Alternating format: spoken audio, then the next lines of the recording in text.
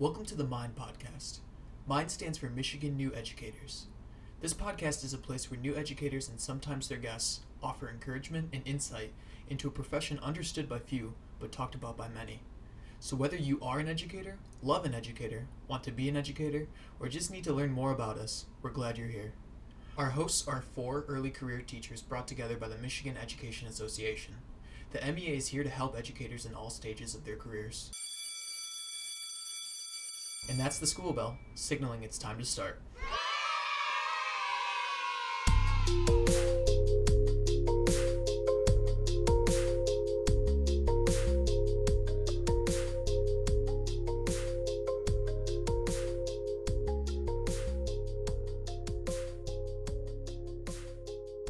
Hi, everyone. Thank you guys for tuning in to MIND, Michigan's New Educators. And today we are focusing on the topic that is on everybody's mind, virtual learning, remote learning. How is it affecting us? And how are we feeling? How is it affecting our students? How is it impacting each of the different districts? So today we're going to talk about all of that.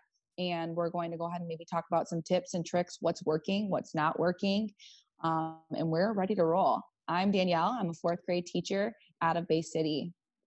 I am Amanda. I am a high school German teacher out of Rochester.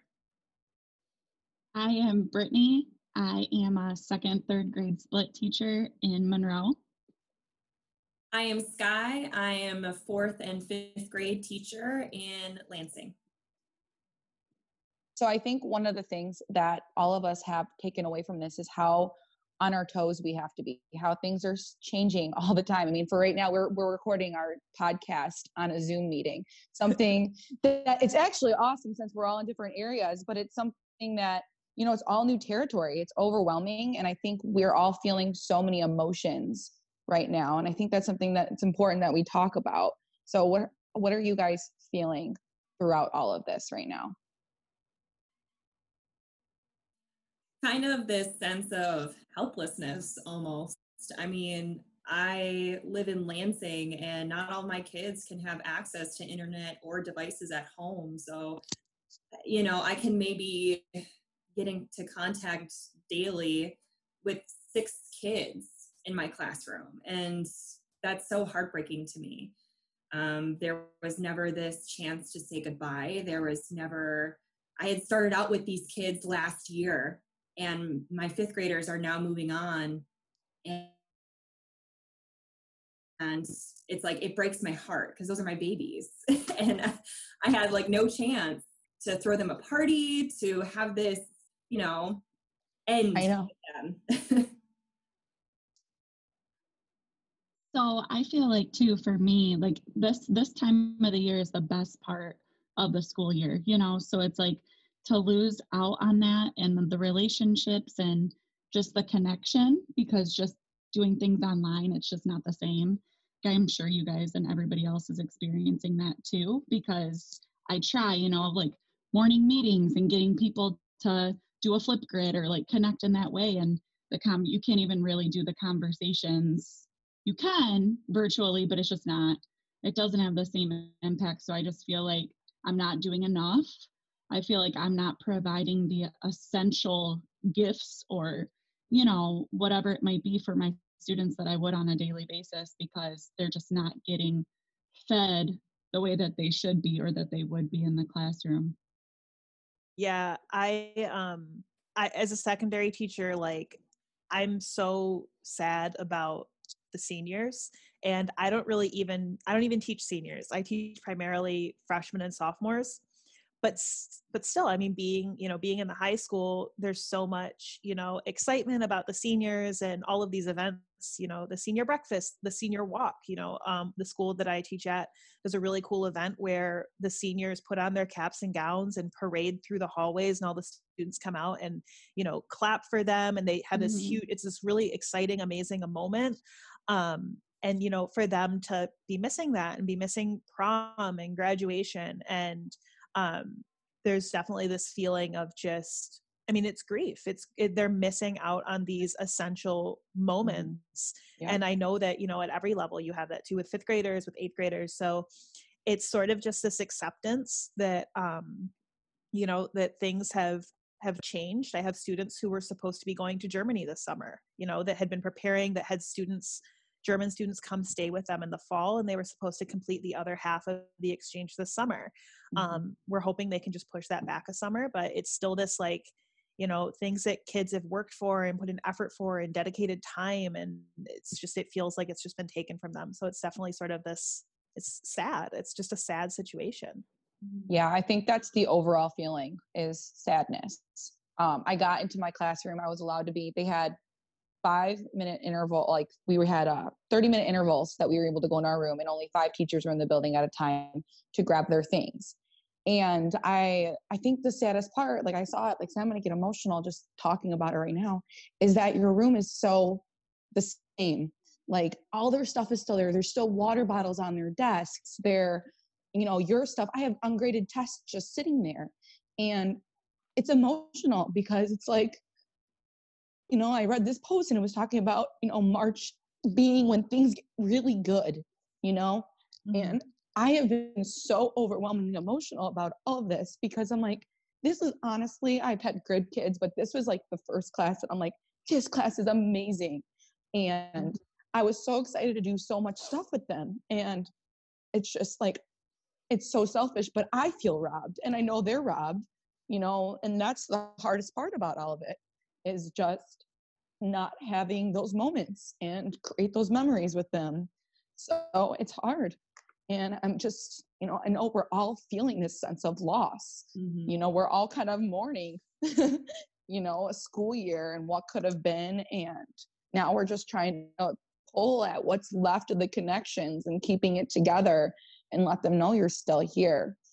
Definitely. So, yeah, I think we all saw the same post that was like that this is like the best time for kids to learn. And it truly is. I had never really thought about it until now, but now that I'm missing it, I grieve for it because you have that first semester, you're just getting to know your kids and how they learn and their personalities and, okay, Bobby does best when I do this with him.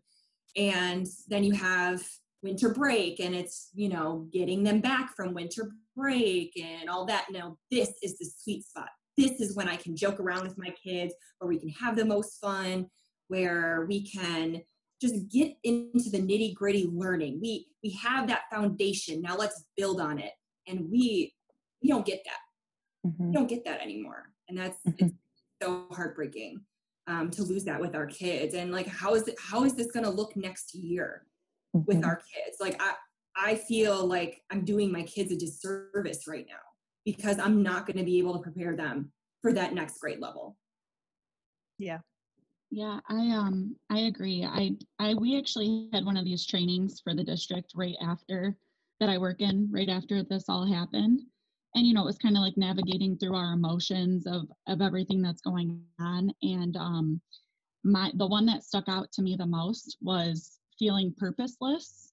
Like my purpose is to be a teacher and to teach kids and to build those relationships and everything else that comes with it. So I feel like I've just been really feeling like, obviously I'm putting in 150% effort with this online learning, but the purpose behind it, you don't get the same responses and the love and the connection. And, so it's just a lot of like feeling like I'm not fulfilling my purpose in life.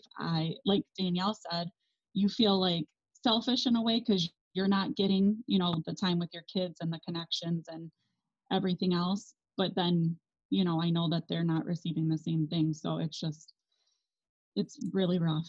I think that's what's so hard for teachers is we're natural born perfectionists and we try to be intentional all the time. And there's no way to be necessarily as intentional as we can be when they're sitting in front of us. Like I'm trying to figure out how can I best service my kids. And I don't feel like I am doing enough. And granted, am I available all the time? Yes, but I am not doing what I do when I'm sitting in my classroom. And I think that's what's so hard for me is I can't have those small groups. I can't target Sally's goals and her and see what she needs most from me. I can't do that right now, Yeah, I definitely agree. And thinking about it from a secondary perspective, I mean, I've definitely built relationships with my students, but nowhere near, I'm sure, as what you guys do, because you just have, you know, a fifth as many kids as I normally do. So for me, you know, yeah, I've got 150 students, and trying to touch base with all of them in this, it's impossible. And, you know, I do these Google Meets or Zoom meetings, whatever, and send them surveys to get their feedback and their how they're doing and all that stuff. But it is, you know, I can't, you know, stop and talk to you know, Bob for a couple. That's always my name for my just random kid. And then I actually, a kind of funny story, I forgot I have a Bobby in one of my hours, and I was calling out my traditional, like, and then Bob fails the quiz, and they're like, oh no, Bob. And I was like, oh no. So I always have to like make up a new name for that one. Like, not you, Bobby. But anyways, like, you know, I'm missing out on those little relationships that I build with like my kids, and it's just not the same on the internet. It's really not. And it's hard, you know, it's super hard. I've just seen how much my kids have progressed within like a span of a year, from last year to this year even, and how just socially and emotionally, not even academically. I mean, they've progressed that way too, don't get me wrong, but you know, socially and emotionally. And I wonder how they're dealing with this right now. And I worry about that because, you know, they don't deal well with emotion in social situations as is, and this is like throwing a complete wrench in everything. Yeah. I feel like I constantly worry about my kids, and I'm like having nightmares about what's going on in their homes. Are they getting fed? Are they getting the attention that they need? Are they even learning at all, or are they just sitting and playing video games all day? Or are they raising their younger siblings? Like, I have no idea. Right.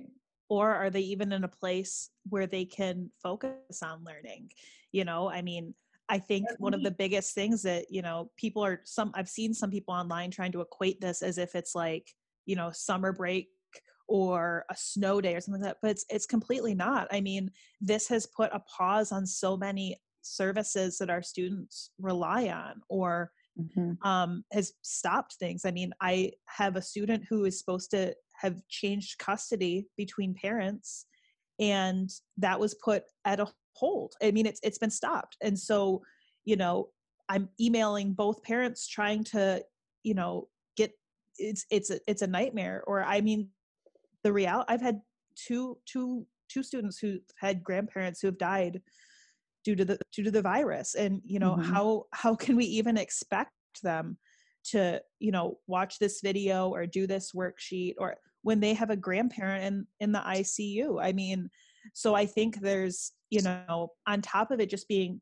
we can't see them, there's also this underlying, you know, monster that we're having to deal with, that it's not just that like they don't have internet, or they don't have, you know, time, or their parents aren't busy or can't help them or don't help them. We also have the fact that we're doing this during a global pandemic, you know, I mean, that people are sick, people are, you know, so there's also like that aspect that I feel like sometimes people forget about. We're not just teaching online, we're teaching online during a pandemic. And I mean, for those of us in this Metro Detroit area, you know, Brittany, I know you're, you know, in this area as well. We're in the hot zone, you know, Oakland County, Wayne County, they're getting shredded with this virus. And that's the other part that I just keep needing to like keep in mind is this isn't status quo. This isn't normal. This is not, you know, you can't expect any sense of normalcy during this. Right. And I think that's what I'm trying to take away from this is, you know, we're going to beat ourselves up. We're, like I said, we do that. We're going to say, I'm not doing enough. But then I have to take a step back and say, yes, you are. Your job right now is to keep the connection. And that's what our district has said. They're like, your goal is if they're learning something in the meantime, that's great. That's awesome. But your ultimate goal is to keep that relationship alive. Like, keep talking to them. And so that's why I'm like, I make myself available for them, because for me, I mean, in my household, you know, my stepson, he's on the computer, he's done with his learning at, you know, 1:30, he gets it done. But that might not be normal for so-and-so. And he has to start at 7:30 because that's when his little brother goes to sleep. or something like that, and that's why I think I have to put in my mind that as long as I am there for them and I'm connecting with them, I'm talking to them, and I'm doing what I can to keep that communication alive, that's all I need to do right now. I think that actually is harder than teaching right now, is just emotionally, like we're all saying, dealing with the lack of connection. I can't hug them. I can't, do what I would normally do to make them feel safe. I don't have that space for them. And I'm just a person in a screen right now. And that's what's so hard. I agree, Danielle. I feel like, you can easily reach parents or who's willing to join the Zoom call or who's going to watch that instructional video that you made to figure out how to log on to this learning platform, but for me, what I feel like has been difficult is those kids that I need to reach. If I'm lucky, I can get through to that parent and then they'll let me talk to them on the phone. But those are the kids that aren't popping in for office hours. Those are the ones that aren't turning in assignments. And you just constantly are just like, what more can I do when you're going through the list of everything possible that you've tried or that you're doing, and you're just feeling just like at a loss. And like another thing that just boils my blood, I feel, is like, we're giving the same, and I don't know if this is the same for everybody else, but like when I'm pushing out assignments that you can't really differentiate, like you can, but then that's a whole nother level of like difficulty for like us as teachers navigating through this and the pandemic and everything. But so like, you can't differentiate when kids are turning in things that just don't make sense. It's not like you're like, for us with the littles, like you can't just like, hey bud, let me text them really quick and say, or let me tell them and explain them and reteach this to them, because you can't unless you can like get that communication with the family, and then you know what I mean. But so I feel like that's just so hard because kids are turning in things that they just don't get, or they're just like, yep, submit, because I don't know what I'm doing, and you cannot, it's not their fault, you know what I'm saying? So then like it all just goes back to the social emotional piece of it. And I feel like that's just the most important. Yeah. So. And I mean, at the secondary level too, what we're starting to notice is the academic dishonesty is at an all-time high. I mean, as a second language teacher, it's always a challenge to get students to not use Google Translate and this and that. And I mean, I probably had to send back, I think this week I had 6 assignments from students that were they just Google translated them. And it's sort of this, line that I'm trying to walk, where I'm trying to be understanding and being like, well, listen, it's a temptation and they're stressed, and they have 6 classes, but at the same time, I mean, they're cheating, and then I'm then trying to come up with new assignments that are going to beat the system, that they can't cheat at, that they can't copy, that they can't, and it's just, and then I'm like mad that they're cheating on these assignments that I'm like working on, and then I have to take a step back and be like, they're not cheating to make you mad. Right. They're cheating because they made a bad choice. So that's another whole thing too. Right. On a almost lighter note, with the assignments online, is everybody having the same problem where you will still put directions on the assignment and kids will still not read the directions on the assignment? Yeah. Some things never change. Some things will never change. Pandemic or not. I actually had a parent's, go ahead, Brittany. I was just going to say, like on Seesaw, which is one of the ones I've been using, like you can record your voice as well. So like it's written, then it's recorded. And let me tell you, nope, neither option. Oh yeah. Uh-huh. Oh, yeah. On Google Classroom, I'll like put the directions in the comments on the assignment when I post the assignment. I'll still get like all the kids, what am I supposed to do here? And I'll literally like copy and paste the directions. Like, did you read the directions for this? That's most of what my like Zoom or Google Meet meetings are, is just vocalizing the instructions for them. Right. And I've had like, I think it was a parent had reached out to another colleague and had said, well, my student said that the Zoom meetings are just going over the basics about what they have to do for the week, and they're not actually teaching.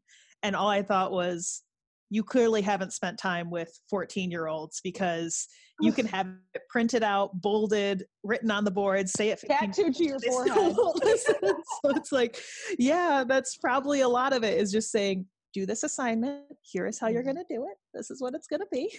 Right. I think that actually this is a great transition, talking about what tools we're utilizing and what resources we're using. Mhm. So for example, here in Bay City, we have utilized 3 through 12. We are using Google Classroom, and for young 5s through 2nd, they're using Seesaw.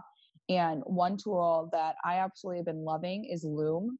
I don't know if you guys have used Loom. I love it. It's great. It's just an extension that you can actually add to your laptop. And when you can record yourself, and it makes a short video. I do it every single day, telling my kids, hey, this is what you have to do today. These are the assignments due. And then I also make a video for each assignment of myself. Like, so for example, next week we're doing fact and opinion. So, I do a little blurb on what is fact, what is opinion. I tell them where the resources are if they need them, what needs to be turned in, and what else, and they're 2 minutes long. So I don't try to be overbearing in them. They're really, I love that tool. I don't know what you guys are using. Danielle, can you touch base a little bit just on explaining sort of the technology access in your district, and then maybe sort of how they began the rollout to your students, just so we can kind of get an idea? So Bay City is a huge district, and that's what's so overwhelming about it, is that we have a lot of rural. We also have a lot of low income, but then we have the exact opposite, where technology is not an issue. We have some well-off elementary schools that's not a huge issue for them. So for example, in my building, I've expressed that I'm low income at risk, and none of my kids have either a device that would necessarily be great resource for Google Classroom. And a lot of them don't have the Wi-Fi. So my district actually compiled all the resources for the free or discounted Wi-Fi, and they set them up with that first. And if that doesn't work out, our district had I think they bought 150 hotspots, and they're giving those to the families that need them most. And as far as technology goes, we have 700, oh my gosh, I don't even remember. We had 1,500 Chromebooks district. Well, I have to remember the number, but we had a significantly less. We don't have enough Chromebooks to give one to every kid. So they had to send out a Google survey saying, if you need one, let us know. And then they had filed to get more Chromebooks. So they bought each teacher one, which obviously we don't own, but and they ordered some more, and each kid was able to check out a Chromebook if they needed one, if they stated that. But the problem was, again, if they don't have access to technology to begin with, how did they get the Google survey? Right. So that's where we're finding a lot of glitches right now. Right now I have 21 kids in my classroom, and I have 14 that are on my Google Classroom, actually. And not, like I said, maybe 7 are really engaged in what I'm doing. Right. So that's what's so hard. Gotcha. Brittany, do you want to share a little bit about sort of the background of your district and how they're handling the remote learning? The day that the governor said everything was going to be canceled, until that specific date in April or after break. For us, it would have been after spring break. So we came in that Friday. It was a half day for us, and everybody was literally, not in panic mode, but I've never seen my school and just a group of people come together and disperse and work it out flawlessly, and just for the kids, So our district, we were okay, we're 1-to-1 with technology. So each student already has a device. So they said 3rd grade through 6th grade can take their Chromebooks home. But of course, I had 5 or 6 kids that didn't come to school that day because they heard about what happened on the news, and then it was already a half day. So you had that we had to navigate through as well. But so then we got together work, books, all as many supplies as we can send home. We got all that together and then sent the Chromebooks home, and then got the Chromebooks to the kids that were absent. And then we started on that following week. So I think it was right after March 13th. So it was that following week we started, but it was considered enrichment. So they called it enrichment opportunities, but me and my teaching partner worked super hard to develop schedules, routines, contact everybody. And then for us, after the state said, you know, like we were going to be totally shut down for the year, my district actually, we had like a whole district meeting and then grade level meeting with all the teachers in the district, like broke out into our subject committee areas. We planned out our lessons and paced out lessons for each subject area and then like put it in these templates. So like what their idea was is like, how can we keep this like consistent across the district and equitable and all of that based on like what we would normally do, but obviously like much shorter and Right. condensed. And then, you know, it's kind of like as a guide, like I'm not necessarily comfortable with pushing a video out to my students that might be a different teacher, you know, if I don't feel like, hey, you know, but it's a good guide, like to say, okay, this is what I'm going to be teaching. Let me redo that video or rework it. So I feel like that's been really helpful and they've been very proactive about all of that. But again, you know, same thing with Danielle, like the hotspots, they've been providing hotspots to those low income families or students that, you know, just don't have Wi-Fi. And like mine is the same way. We have students that are well off. We have students that are, it's like a rural, and then we have low income students that are also homeless, that are living in the homeless shelters. So it's like, I have one of my teaching partners, she has several students that are homeless. And it's like, how could you even expect them to do any type of, like for me, that's just crazy. It's like, I don't know. It's just a lot to ask of them on top of their already the barriers that they're facing in their daily lives. So there's just a lot. I feel like I've had consistently, like everybody's checked into some platform that we're using. Besides like one student specifically has not at all. And then everyone else might be spotty. So I have 26 kids. I might have around 19, 20 that will be pretty active, 5 that are like spotty, and then the one that just hasn't been on at all. And, you know, of course I've made attempts and done everything that I can, but I've gotten into contact. It's just like the Chromebook doesn't have a charger, or this, you know, this isn't working, or that's not working. So that's also been hard for the district with like technology issues and fixing them. And then on our food distribution, like the buses that are providing the free breakfast and lunch for all of our students Monday through Friday. And then they're giving them enough, I know, during spring break, weekends and stuff like that as well. But they were dropping off tech supplies on the buses as well on those routes. So just a lot going on and a lot to keep up with and to navigate. But it's very good stuff. I feel like they're doing the right thing. I don't have any issues at all. I feel like they're really just trying to keep families and kids, like, how can we support them the best we can? So.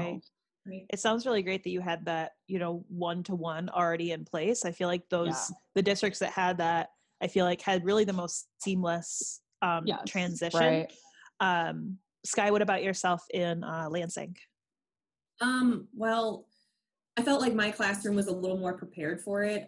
We had been watching the news daily and having discussions about it. We had set up a Google Classroom, and I'd been warning my kids that we may shut down for a little period of time. And if you do, just without warning, make sure you go on to Google Classroom, so on and so forth. We had literally just met as a school the night before it closed, Thursday night. So it closed Friday the 13th, March. So that Thursday night, well, we're going to stay open. We'll see how things are going to go. We'll keep it at a week-to-week basis. You come in Friday morning, and it was like, well, the schools are going to close for until after spring break. We're like, okay, let's get as much work together as possible. The teachers were amazing. We were just kind of looking after everyone's kids, and it was kind of more of like this come together moment for the kids and the teachers. And we were just trying to get out as much learning material as possible in packets for the children so that they were able to continue learning during this time. Some of the parents, some of our PTA and our teachers, we set up a food delivery system. Lansing did their own food delivery, food pickup for families in need, but our school specifically, we volunteered to pick up food for some of our families that don't have that option to pick up or don't have transportation of any type. So I've been doing food deliveries pretty frequently with a couple of the other teachers for our families, dropping it off and jumping back in the car and waving from your car window type deal. Yeah, I mean, I had Google Classroom set up, so I had maybe 6 kids that have been able to access the Google Classroom. Once schools were shut down for the rest of the year, Lansing, we just did our packet handouts last Friday for the kids to access at home. We had to, right before that, we had to call each of the parents and do a little survey asking if they were able to access devices, if they were able to access internet. Majority of my kids don't have access to internet, don't have access to devices. And even if they do, a lot of their parents are using them for their own jobs right now. So they get to log on at, 6 o'clock at night after their parents are done working. So that's kind of difficult to do or set up any kind of Zoom meeting. There's been no Zoom meetings really with the kids because it's not really been that feasible. And a lot of our parents too are losing their jobs. And so they're canceling their internet because, that's another 10, 20, 30 bucks that they can save for food on the table.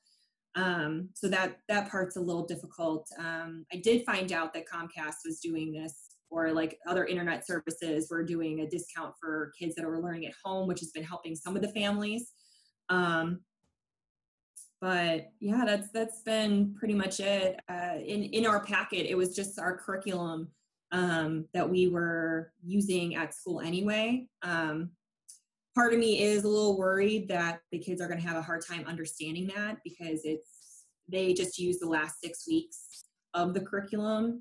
And some of the kids might not have been at that level, might not have been there yet, or will not be able to understand those instructions without teacher involvement. And I'm not sure if some of the parents will be able to help. So it does worry me a little bit, but the district has definitely come together. The teachers have definitely come together to help support the kids. And that part has been absolutely wonderful. So Gotcha. Amanda, your district was one of the first ones to kind of take the lead on everything. So Right. You want to explain more of what you guys have been doing? Yeah, so I can give some details. I don't fully know a lot of what is happening with the elementary students because can I just say, whenever someone has asked me like, oh my gosh, online schooling, remote schooling must be so difficult, my first response is always, my kids know how to use a computer. They've used all these apps before. I can't imagine what elementary school teachers are going through. So kudos to you guys because like I can't even imagine. I think it's hard just getting them to do like 3 assignments and they are already computer literate and are familiar with this. And you guys are like, we're going to teach you about facts and opinions, and like kindergarten teachers. Oh my gosh. Like I just truly unbelievable. So sort of thinking back to the week when this all kind of kicked off, we had on election day, we had a full day PD. And I remember our superintendent gave us a pretty long talk about, what might happen with COVID, what would kind of shake out. And I remember that was when we were all kind of starting to think like, okay, like this could be more serious. But also like nowhere in my mind did I think on that Tuesday that by Friday we would be closed. But he did make clear, like, we're in communication with, with the governor, with the White House, like they were making all these conversations. So then on Wednesday night, they canceled school for Thursday and Friday. And I think they actually canceled school like until further notice or something. It was very vague. And I remember I was babysitting Wednesday night, and I normally used to babysit on Wednesday night until like around midnight. And the parent that I babysit for is in Troy schools. And I told him like, you might want to refresh your email a few times. Things are happening. So on Thursday, we sort of met as a staff and just started talking about getting with departments and figuring out how we would plan to roll out remote learning. And then that was sort of what we did on Friday as well. And I will say this is one of the times that I'm super thankful to be a newer teacher, because the majority of, online resources were already things that I was using. And I was sort of in a flipped position where I was sort of the guru, having to show these older teachers, more veteran teachers, how to use Google Classroom, how to set up, Right. Flipgrid and all this stuff. So that was kind of an interesting role reversal, but I think we all came together really well to make those moves. So we actually started our legitimate remote learning on March 20th, I want to say, so a full week after schools closed.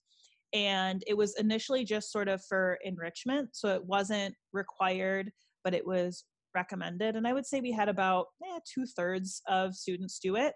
Our district also worked really hard to put together technology to have parents who needed technology come and pick those up. I am in a district that's a little bit higher socioeconomically, so most of our students have tech and internet at home. We do have some pockets though that are sort of low income or at risk, so we did make sure that they had hotspots as well to pick up, as well as technology. And then we had a lot of high schoolers who had a ton, or high school and middle schoolers who had a ton of stuff in their lockers. So our buildings did a really good job of spacing out pickup times, to figure out how they're going to get 1,600 students in and out of the high school to get their stuff. So they figured that out, and the week following spring break is when we moved to a pass-fail system. So we, for the entire second semester, are just at a pass-fail system. So we're putting all assignments in as either credit or no credit, and we're taking weekly attendance. So the way that we sort of have it set up is Monday is for first and second hour. So the morning is first hour time, the afternoon is second hour time. Tuesday is sort of like for support services, if they want to reach out to their counselor, if they need to talk to anything like that, or to sort of catch up. Wednesday is third and fourth hour, and then Friday is fifth and sixth hour. So if we're holding any Zoom calls, we just make sure we keep them within our hour so they're not missing out on anything else. Our district isn't really requiring a lot. They're not requiring us to do a certain amount of assignments. They're not requiring us to do Zoom meetings. And I think that's something that we also need to keep in mind, that for some of us, doing a Zoom meeting might be no issue, or a Google Meet, it might be totally fine. But for other teachers who have, young kids, or maybe don't feel comfortable doing an online meeting, maybe don't have a house that they're like super stoked about broadcasting to their students, I think that's also something that we should keep in mind. So I'm really appreciative that our district isn't saying like, you must Zoom meet twice a week, you must assign this, you must do this. They're very much throughout this whole thing has been like, you're professionals, use your professional discretion. We trust you to do what's right. We're not going to tell you, you have to do this or you have to do that. You know what's good for kids, and make sure you're doing that. And I think we've been really successful with that so far. But it's tough to get, a lot of times high schoolers are so focused on grades. And well, how many points is this? What is this? How many assignments can I miss and still pass? How many this can I do and still, and that's kind of where like the frustration is setting in, because we've really trained them to just think like, I need to get an A, so I need to do this so I can get an A, and now we're trying to like reverse it to like, hey, do this because you're going to learn, and it's good for you to learn this thing. And they're so used to just chasing the carrot of an A that's, I think, one of the hardest transitions, is getting them to realize that there's value in doing work, even if it's not to earn an A. So I don't know. That's sort of the biggest issue that I'm facing, honestly. I mean, I think honestly, after all of this, I think people are finding a completely newfound appreciation for teachers. And because I mean, this job isn't easy. And I think that there's going to be a lot of good to come out of this pandemic. I know we have to be patient and wait to see it through. But one thing, coming back to the MEA, I think they have fought tooth and nail for us to make sure that we were still paid through everything. And support staff. Exactly. And I think that this is an important time for us to remember moving forward into the fall, that what they did for us, and to thank them. And one of my one of our members had said, there's no better thinking than sitting at 100% membership in the fall. And that was something that I think is a huge takeaway from all of this, because they have fought so hard for us. And I feel very blessed and thankful, because I don't know what I would have done if I was not going to be getting paid throughout all this.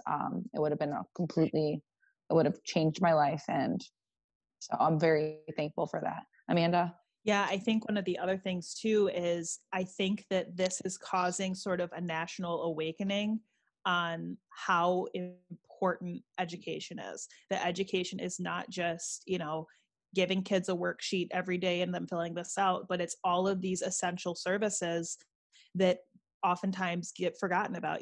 This is how kids get food. This is how kids in bad home situations, can get out, because they have a teacher every day noticing that they have a bruise or something like that. It's, I feel like parents are realizing like how hard it is to teach, which is not normally a thing that people think about, and now we're seeing all these memes of like, I just homeschooled my kid for 5 minutes. He's already suspended. Like the teacher is fired. Like and so I think that there's this wave right now that I really hope we can sort of jump on and continue to push forward to say like, hey, you just struggled for 3 months to teach one kid. Now we do that for the whole year with 30 other kids, or for high school, 149 other kids. At once. So, at once, right? So I think, and we can't send them to their bedroom. So I think that, this is the time to really like push for funding of public ed. People are understanding now finally how vital what we do is. So now is the time to really say like, yeah, sharing memes is great. Like posting on Facebook is great, but now is the time to say you need to support candidates that are going to fund public ed. You need to support legislature that's going to fund public ed. And I think now is like the time where people are realizing like, oh, maybe we should pay teachers more. Like maybe it is important. So Brittany. And I totally agree. I feel like you said, people are saying it and sharing the memes and, saying how we deserve so much more, but it's like, the only way that can actually happen is if you vote for the right people that will help us, Right. And I feel like I've also been just trying to tell my parents too, like, this is not all the work that we would even do in a day, like this is, you have all the parents that are posting a status, some, that are thankfully blessed to be able to be that homeschool teacher, and that are like, oh my gosh, I just can't with like all this stuff. And really, truly, it's not. But to them, they're not a teacher. So obviously they're going to feel like, this is crazy. And I'm like, you guys, this isn't even the half of what we do in a school day, Definitely. But thank you for your support, and I feel like it's been one of the positives to come out of this, which there's been some, but is like deepening the relationships with the families. I feel like it's just a whole nother deeper level to that family teacher communication and relationship. So I feel really thankful to have that during this. Mm-hmm. Yeah, I think too that, what I'm seeing is a lot of my parents, not my parents, but like the parents of my students are reaching out, and they are so stressed because, a parent can make their way through, a third grade science assignment, or, reading one of their books, maybe, right?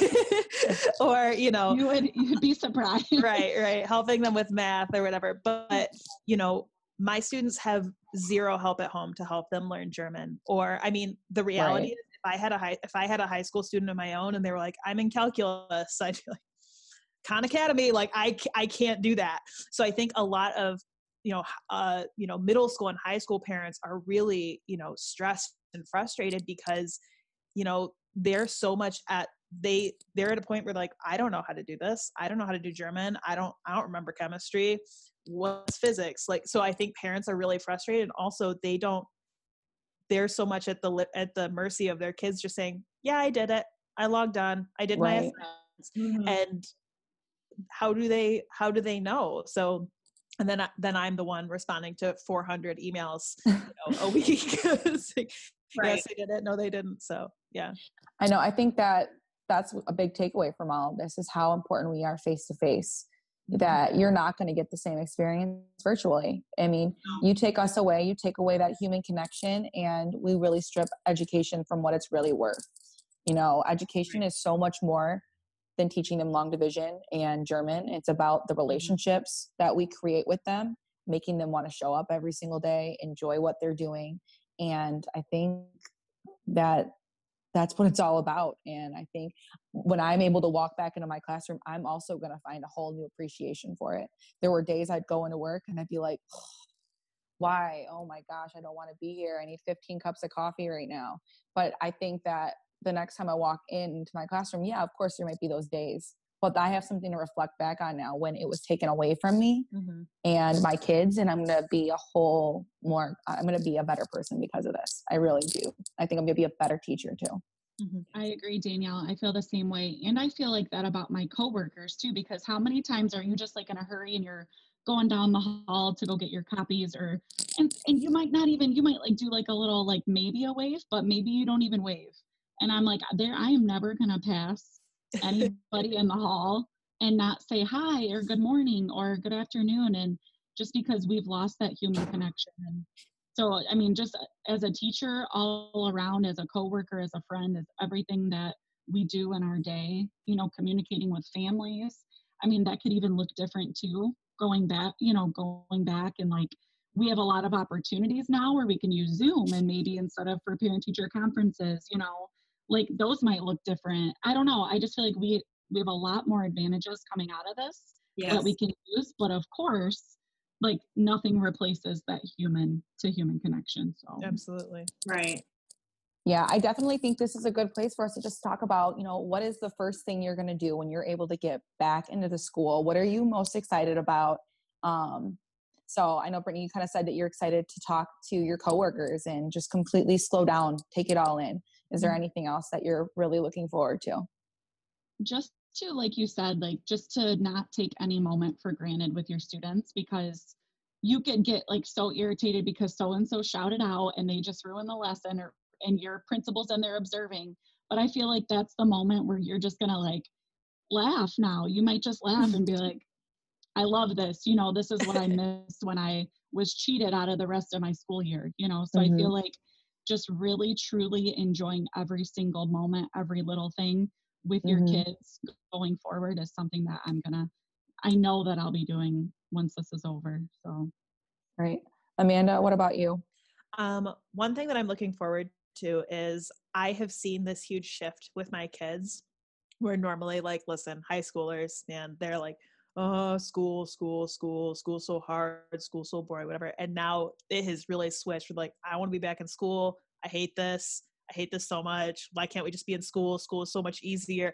I'm like, yes. Now remember this in the fall. The other thing that I'm looking forward to, so I was grading some assignments last week, and one of the things, the very last question was like, what are you watching right now? You know, what are you watching on Netflix or Disney Plus or Hulu? We got a lot of free time. How are you spending it? And so I was just reading through all of my students just telling me, oh, I'm watching this. And I was just crying. Like, I was so sad because a lot of them, I mean, are they watching material that's appropriate for them, their ages? Probably not. But my personality was like, that's a good show. I didn't know you liked this show.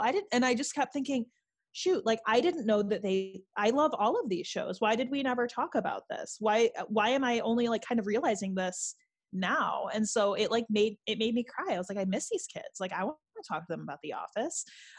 So it's definitely making me sort of reflect. It's like, well, I should probably, you know, do a little bit more. I want to find out, like, tell me everything. Like, because, you know, you always have those kids that are going to just be like, bah, bah, bah, bah, bah, bah, and then I found a snake, and then the snake. But like some of the quieter kids, I really want to make sure I have that like push next year to, you know, hear what they got to say. And yeah, so that's definitely what I'm looking forward to next year. What are you thinking, Sky? Just that I want to give all my kids a big hug next year. Just, it's kind of like what everyone's saying, just those interactions that you take for granted every single day with your kids and with your coworkers, the administration, and you never really think about on a day-to-day basis because you're usually stressed. Like, as teachers, we're thinking about 100 million things at once. You know, what does Bobby need? What does Sally need? And just slowing it down and really appreciating the kids and your coworkers as individuals outside of the classroom as well. Yeah, that's pretty much it. Yep, I could not agree more. What about you? Oops, go ahead, sorry. Nothing. What about you, Danielle?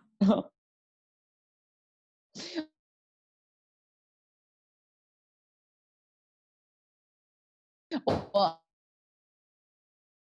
I hear this, but hold on. But now I want to hear those stories. Like I have like them messaging me on like the Google Hangouts, and they'll be like, "Hey, I got my hair cut today," and that's something so simple, but they thought it was important that they wanted to tell me, and that's something that I again took for granted. They found it important enough that they wanted to come up and tell me because what I think matters to them.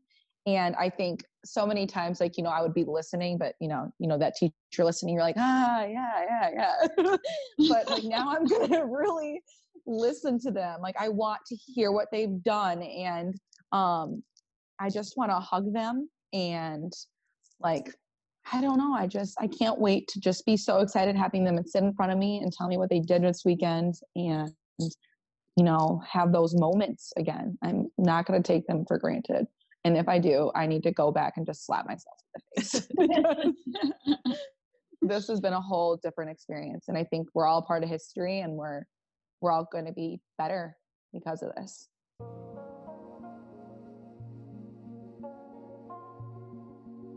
Thank you guys so much for listening.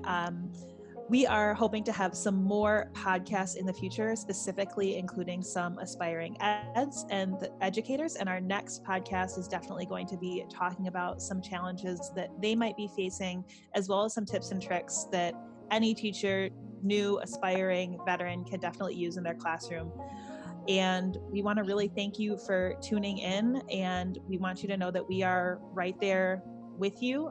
Please follow us on any of our social media networks. We are Michigan New Educators on Facebook, and we are MI New Educators on Twitter and Instagram. Stay safe, people. We appreciate you. We know you're working hard. Grace goes a long way these days. Stay inside, stay safe. You're doing Take enough. care of yourself.